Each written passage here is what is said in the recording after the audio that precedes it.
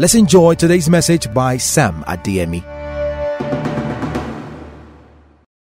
All right, so we begin a new series today that we have titled Doing Good. Let's read from Acts chapter 10, verse 38, New Living Translation.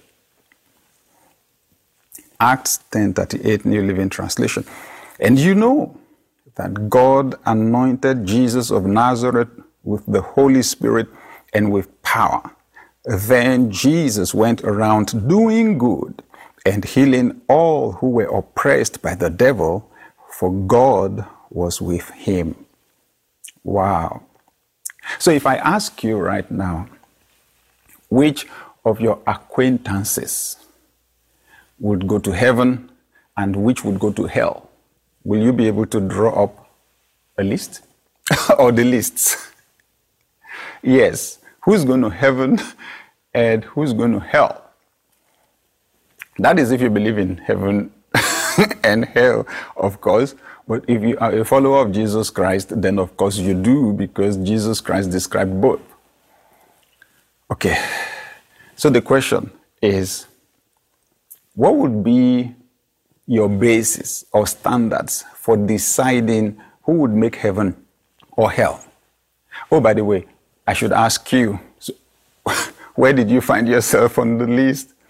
Okay, so what's your basis? What's your standard for deciding or determining, who would make heaven and who would go straight to hell? Where did you get those standards from? You know, are they from the Bible? Okay, are you sure? Or is it just something you heard people say or even preach? Have you checked the Bible yourself to check? Right? Okay. So, having read the Bible a little bit myself, to find out, one thing I can say clearly is that there will be surprises on Judgment Day. There will be surprises on Judgment Day. And my basis is from something Jesus said himself, right? Yes. From his description, there will be surprises on Judgment Day. Some people will make it to heaven. They will be surprised they did. Some people will not make it to heaven. They'll go to the other place. That's hell, right? And they will be surprised that they did. My, oh my. And doesn't that suggest something to us? That the parameters we think God will use may not be the parameters he will use. We try to play the judge, over one another's lives. Yet, God is the ultimate judge, the righteous judge, the holy judge. Okay? So, I draw my conclusions from Matthew 25.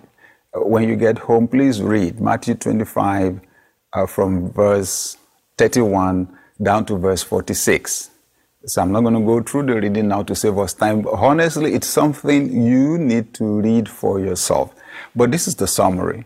Jesus said at the end of time, when we get to the judgment, that God would look at some people and say to them, "Well done, guys. You did well. You did well. So you just move on to heaven." Okay? And they would say, "Okay, what happened?" He would say, "Oh, when I was hungry, you fed me. When I was thirsty, you gave me water to drink. I was naked, you clothed me. I was in prison, you visited me." And they would say, "We can't remember though. When did we see you hungry and feed you, thirsty and give you water to drink, naked and clothe you? When?" And he would say, "For as much as you did it to any of the least of these people, you did it to me." My, oh my. So they qualified without realizing it. Jesus said then he would look to the people on the other side and tell them, you just go straight on to hell, because I was hungry, you did not feed me.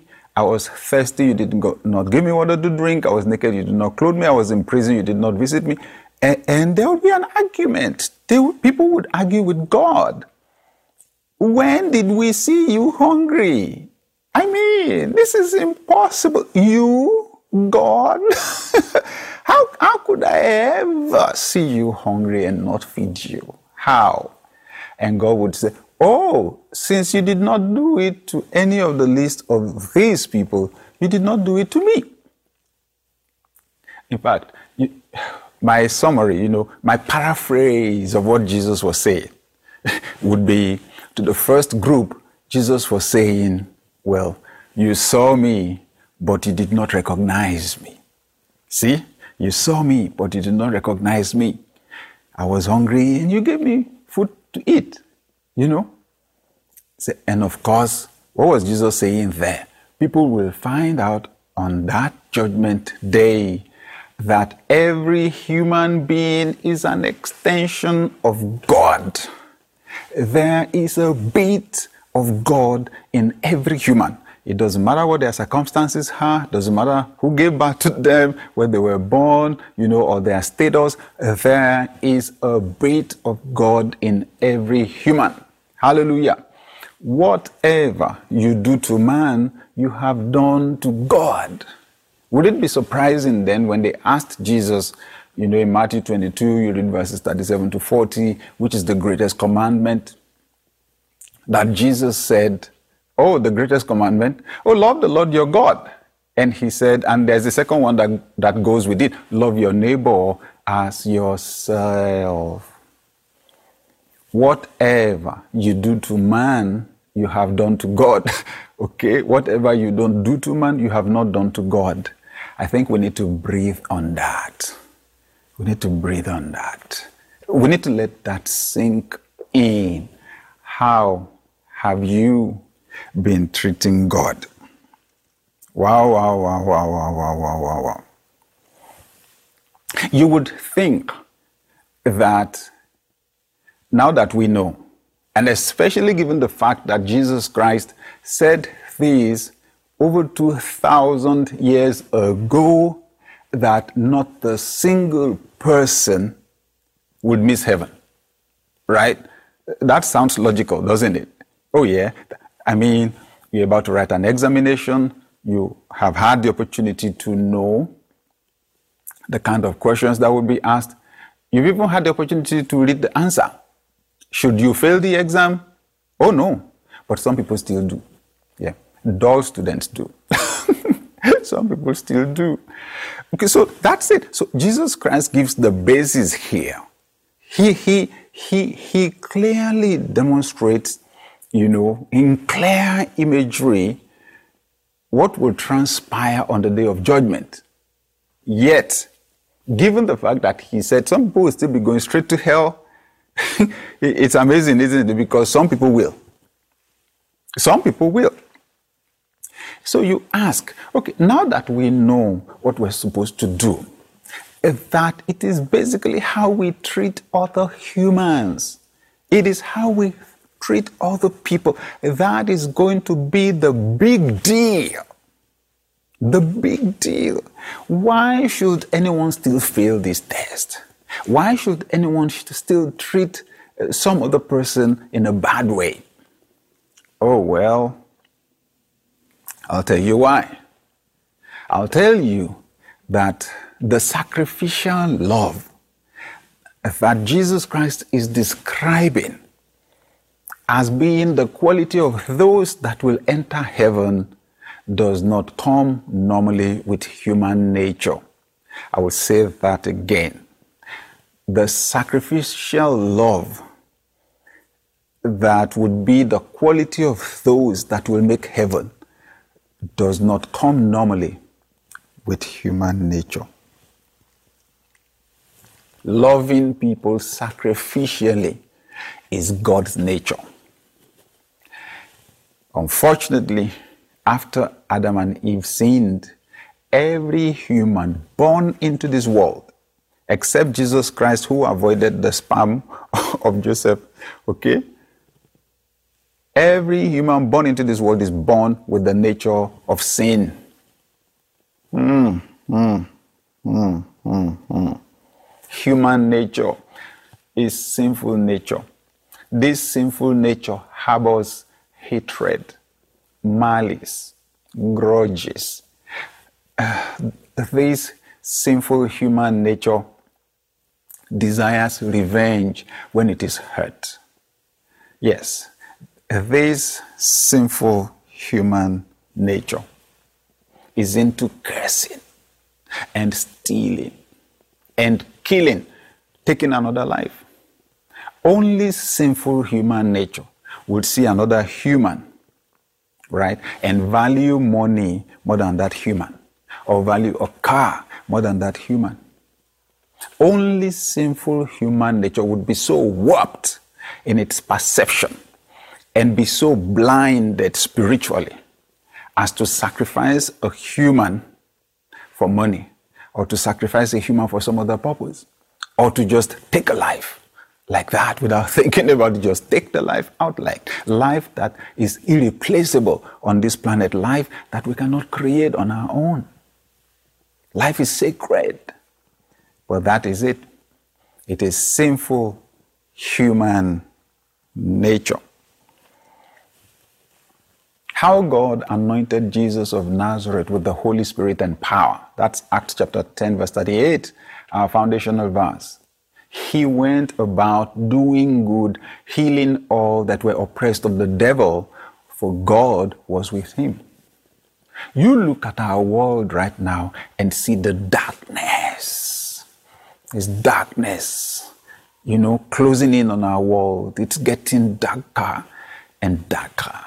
Depression is, has gone haywire in our world. There's despondency, there's despair in our world right now. And there's hunger in our world right now. There's suffering, there's deprivation in our world right now. There's war in our world right now. And millions of people are displaced from their homes. Right now in our world, millions of people living in camps, living in sheds. And some people right in the middle of luxury, sleeping on the streets. It's a dark world right now. It's a dark world. And the big question is, so who are the people that are going to bring the light into our world? Who are the people that are going to brighten our world? They're the people that will follow the footsteps, the example of Jesus Christ. He went about doing good. Thank you, Lord. Woo, thank you, Lord. Evil will not subsume our world. Evil will not subsume your nation. Evil will not subsume your city in the name of Jesus Christ. I love, the declaration about Jesus in John chapter 1. Verse 4, in him was life, and that life was the light of men. And the light shines in darkness, and the darkness can never overcome it. Hallelujah! The presence of light is the automatic dispersion of darkness, automatic cancellation of darkness. And Jesus said, you are the light of the world. I am the light of the world. Whew, I love it. Jesus said, as long as I am in the world, I am the light of the world. John 9, you read verses 4 and 5. As long as I am in the world, I am the light of the world. As long as you and I are here, darkness, I repeat, darkness will not overcome this world in the name of Jesus Christ. Good. So let's follow the example of Jesus Christ. He went about doing good. Let us do good. He was healing all that were oppressed of the devil. So good. Satan comes to steal, to kill, to destroy. Yes, he employs all kinds of opportunities. Honestly, all kinds of opportunities. Jesus said, but I have come that you may have life and have it in abundance. So I'll give you this secret that I discovered. The starting point for doing good like Jesus Christ is to have the kind of a nature that Jesus Christ had, the God nature. The nature of God is the nature of love. Nature is powerful. I say it again, nature is powerful. Your nature determines your future. Your nature determines your future. You know, when we say Jesus was doing good, we can easily focus on his physical activities. Oh yes, he healed the sick. Oh yes, he even, through a miracle produced food for people to eat. He raised the dead. Fantastic. But there's a reason why you are called a human being, not a human doing. Doing refers to your activities. Being refers to your nature. And honestly, being comes before doing. Being controls doing. The nature of any living thing is what puts a cap on what it can do. And I say that about you and me. Your nature and my nature is what puts a cap on what we can do. The nature of a lizard has forever put a limit on what a lizard can do. Am I right? Absolutely yes. There is no amount of training you can give a lizard that will give it the capacity to teach you like I'm teaching you now. You can only do that in cartoon movies. Because it is beyond the nature of the lizard. That's it. So, let me paint a picture. It's in John chapter 3. John chapter 3, you read the first 6 verses. Actually, the whole chapter describes it.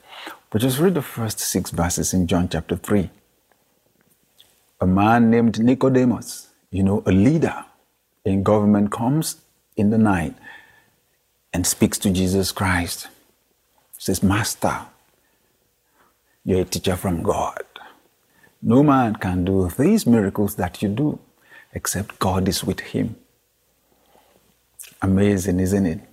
Yes. You see his interest. You see his analysis. He knows Jesus is producing results nobody else produced before. And he says, this is extraordinary.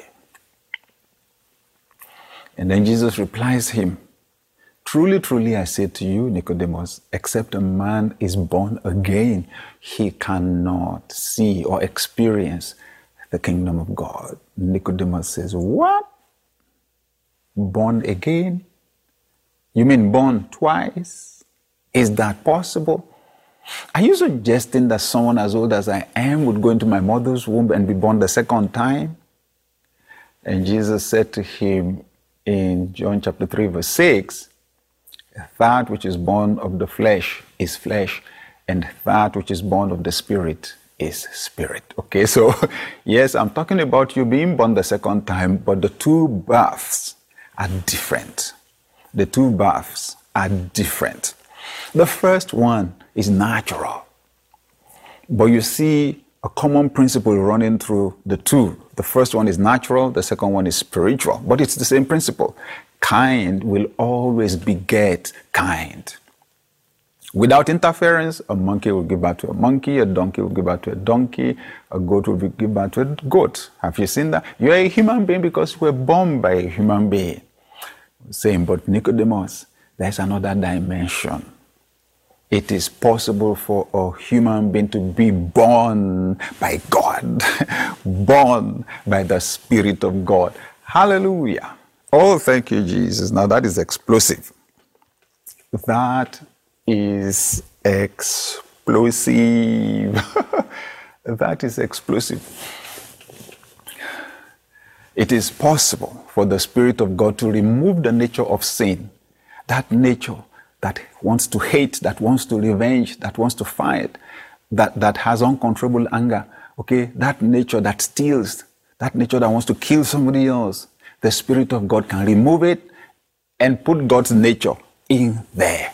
Whoa! That's a miracle. That's the greatest miracle in this world. Let me say this to you clearly. You can give to other people. You can give money. You can give goods. You can do some good. Okay? But I'll tell you this.